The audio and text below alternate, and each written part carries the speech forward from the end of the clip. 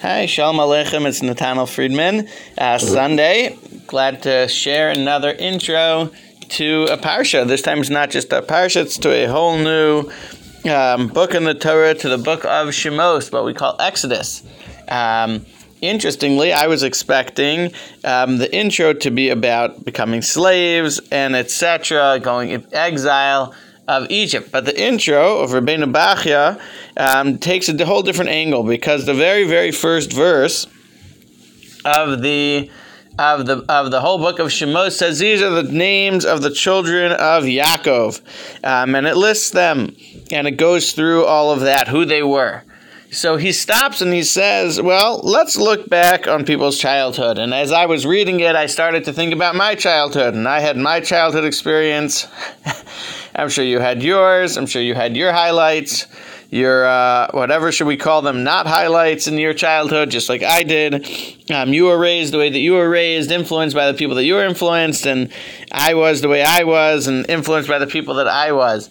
And that's the story of life, a child grows up, and adults in his life make decisions, and then we look back and say, that was my childhood.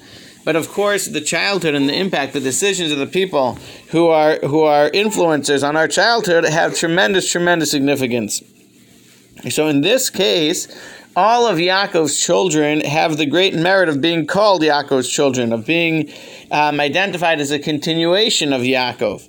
And so Rabbeinu Bachya says to us, Rabbeinu Bachya says to us, you know why that is because Yaakov Avinu had the ability, had the wisdom, the strength to guide his children as when they were young in the manner that's necessary, which is to mold them and to realize that he, as the adult in their life, has the responsibility to guide them and to tell them what are values of the Torah, what are values of Hashem, what are not, to tell them when they're acting consistently with those values and when they're not, because that is the role of the parent, that is the role of the adult in a child's life, is to tell them. And in all the cases where someone has what he calls ga'aguim, he has yearnings and love and emotions that overcome his responsibility, unfortunately, in the long run, the child suffers. We have to remember, says Rabbeinu Bachya, the reason why Yaakov was able to say, and the Torah is able to introduce us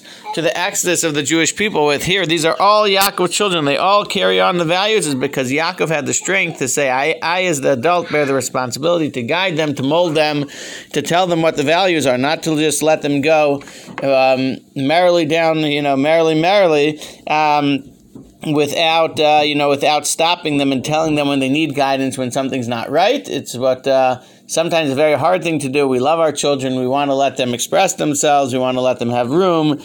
And we sometimes could go too far. And this was, to me, a very interesting and powerful idea, especially in light of the fact that thank God we had this last week. We had a new baby boy in our family, and God willing, we're making a bris tomorrow. So it's very timely for me on a personal note. But always good idea to stop and look back at how were we raised and how are we raising our children.